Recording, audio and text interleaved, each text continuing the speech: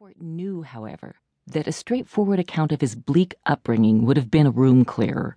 To turn his childhood into the transcendent story that is Angela's Ashes, he also had to share the secret of his survival, to use the gift that allowed him not only to survive, but to turn his life into a story that shimmered. That gift came, ironically, from the very man who made young Frank's life miserable. Malachi, his shiftless, booze-soaked scoundrel of a father, was also a truly marvelous storyteller, a man who understood the power of words, spoken, sung, and written words. When Malachi McCourt came stumbling home drunk, he'd sing ballads about Ireland's 800 years of oppression under the boot of the hateful English. He'd regale his children with tales of the Irish hero, Cuchulainn. He'd tell them about the angel who lived on the seventh step of the family staircase, the one who made babies appear and also took them away when they died. Once, when young Frank was haunted with guilt, convinced he'd committed an unforgivable sin by listening to a naughty story, his father advised him to tell his troubles to the angel on the seventh step. Frank took his father's advice and heard a voice telling him, "Fear not." It was that kind of storytelling that gave young Frank hope. It transformed a world that was grim and often horrific into a place that was not just tolerable, but sometimes full of wonder. And when Malachi disappeared altogether, Frank started telling his younger brother's stories, just the way his dad had. Frank McCourt's father wasn't his only inspiration.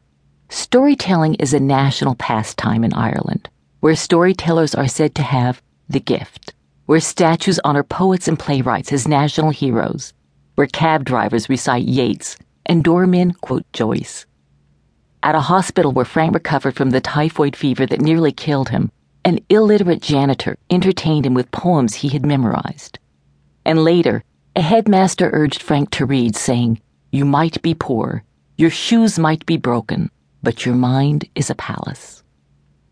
While Frank McCourt had the gift, it took him decades to figure out how to truly put it to work, to write the book that was inside him.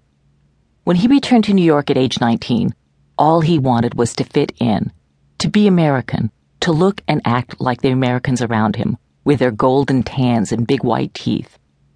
He took several jobs, including one cleaning the lobby of the Biltmore Hotel, and another as a meat packer, and it never occurred to him in those early years that his childhood was material for a book. "I didn't know you could write about yourself. I didn't know," he once said. "Nobody told us in school. The masters always made us write about noble topics, like the Battle of Kinsale, or the Siege of Limerick, or that dirty, rotten bastard Cromwell, and the terrible things he did to the children of Drogheda, and so on. Nobody ever said to us, write about yourself, about your family. No, we didn't know. We were worthless. Our concerns were irrelevant to the world. So I didn't know. Besides, I would have been ashamed to write about the way I grew up."